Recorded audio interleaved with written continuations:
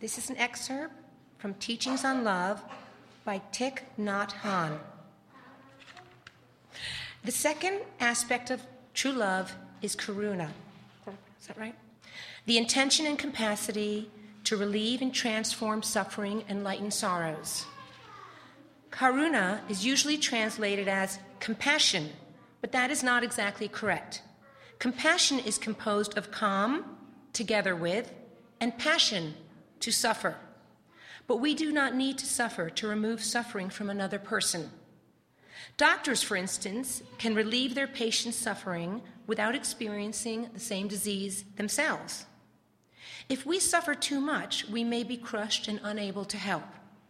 Still, until we find a better word, let us use compassion to translate karuna. To develop compassion in ourselves, we need to practice mindful breathing, deep listening, and deep looking. The Lotus Sutra describes one who practices looking with the eyes of compassion and listening deeply to the cries of the world. Compassion contains deep concern. You know the other person is suffering, so you sit close to her. You are in deep communication, deep communion with her, and that alone brings some relief. One compassionate word, action, or thought can reduce another person's suffering and bring him joy. One word can give comfort and confidence, destroy doubt, help someone avoid a mistake, reconcile a conflict, or open the door to liberation. One action can save another person's life or help him take advantage of a rare opportunity. One thought can do the same, because one thought always leads to words and actions. With compassion in our heart, every thought, word, and deed can bring about a miracle. When I was a novice, I could not understand why, if the world is filled with suffering, the Buddha has such a beautiful smile. Why isn't he disturbed by all that suffering? Later, I discovered that the Buddha has enough understanding, calm, and strength. That is why the suffering does not overwhelm him. He is able to smile through suffering because he knows how to take care of it and to help transform it. We need to be aware of the suffering, but retain our clarity, calmness, and strength so we can transform the situation. The oceans of tears cannot drown us if karuna is there. That is why the Buddha's smile is possible. It's a different sermon today than the one that I envisioned last month when I put this in the newsletter. It's a different sermon today than the one that I sat down to start writing earlier this week. In fact, it's from handwritten notes instead of the normal typewritten things, because it has to be a different sermon today. This weekend, Donna Renfro, our Director of Religious Education, and I spent the Friday and Saturday at Fourth Universalist Church in New York City, leading a conference for youth from throughout the New York metropolitan area, teaching them about spirituality and worship, teaching them both about spirituality, about experiencing spirituality and spiritual practices, and then about how to put together meaningful worship for their youth groups and for their congregations as well. And one of the things that we taught them in that workshop was that spirituality is not just an internal thing. Spirituality is not just a practice that we do for ourselves, with ourselves, by ourselves. Spirituality has to be engaged with the world around us. You don't just breathe in love and call it a day. You have to breathe out peace. You don't just breathe in goodness, you have to breathe out mercy. Our spirituality, in whatever form it takes, our connection to something greater than ourselves, can't just be taking goodness in to ourselves. It has to be spreading goodness out to the world. And if we spread that goodness out enough, eventually that spirituality becomes religion. Religion, you see, as I've said a few times, I know, comes from the Latin roots, which mean to bind together something which is broken.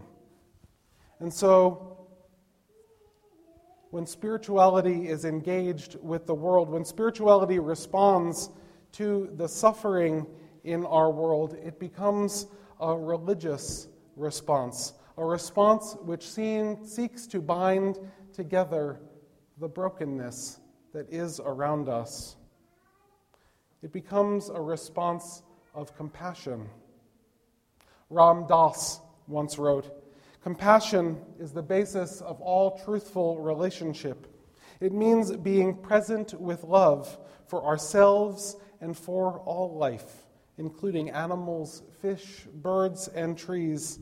He wrote, "Compassion is bringing our deepest truth into our actions, no matter how much the world seems to resist, because that is ultimately what we have to give the world and each other."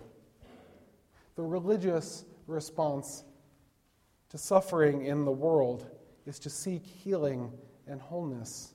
And that response requires us to feel connections with others. It requires us to spend time trying to put ourselves in another's place. It requires us to speak out when we witness injustice, when we witness suffering, when we see something that is wrong, even if, in the case of those children we heard about earlier, speaking out puts us in a place that is risky or dangerous.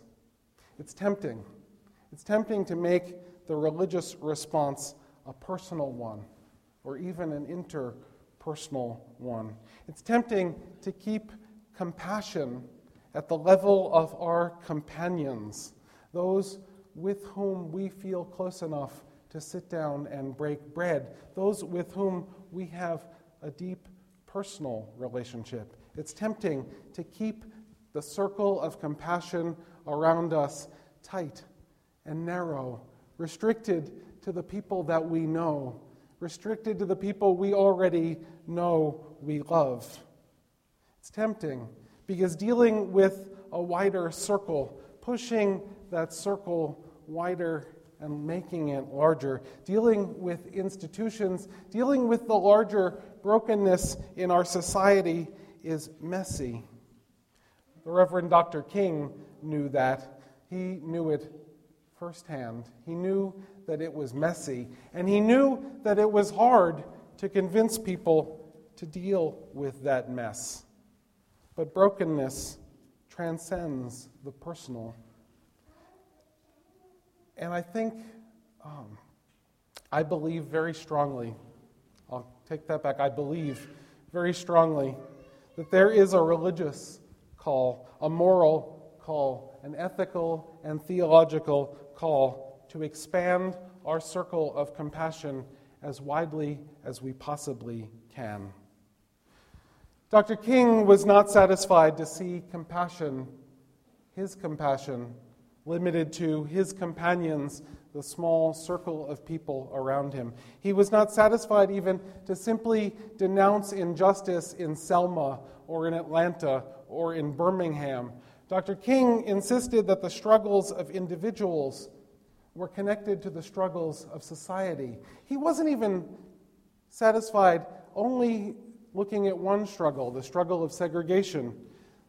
The speech that he gave in 1967 that I read from earlier was not about segregation anymore. By 1967, the Civil Rights Act had been passed. In 1967, he was talking about poverty.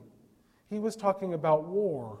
He was talking about the United States perpetuating injustice, physical and economic, in countries around the world. He was expanding his circle of compassion wider still than the risky one that he had spent years struggling with. He saw that the brokenness of prejudice and discrimination were connected to the brokenness of racism, to the brokenness of classism, to the brokenness that comes from violence of all sorts, to the brokenness and systemic injustice that was all around him. And he would have been no kind of religious leader at all if he didn't wade into the messy waters of society's brokenness, into the messy waters of systems of oppression, into sometimes the fetid sewer waters of politics. It's tempting to keep ourselves out of all that mess.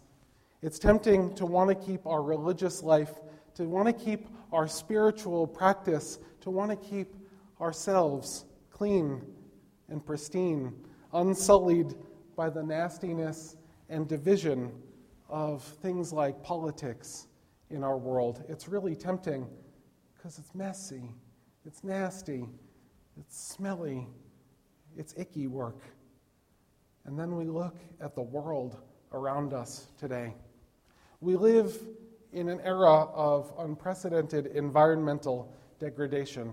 We live in an era when children are dying of asthma because of the particulates in the atmosphere. We live in an era when island nations in the Pacific are making plans to move their entire populations to other parts of the world because they know that their entire nation will be underwater in a matter of years. We live in an era when cities in the lowlands of Europe are building systems so that soon the entire city can float because they know they are soon to be inundated with waters from the sea. And yet, one of the first bills introduced in the new Congress that started meeting this week was a bill to weaken the Clean Air Act and to weaken the Environmental Protection Agency's authority to regulate American industry and our culpability for what's going on in our world. It's messy, the work of politics, but it's necessary to go there. We live in an era of discrimination. In 1996, Congress passed the Defense of Marriage Act with a strong bipartisan vote, an act that enshrined anti-gay and lesbian discrimination into federal law in this country. And there were a lot of people who voted for it reluctantly. People on both sides of the aisle voted for it reluctantly.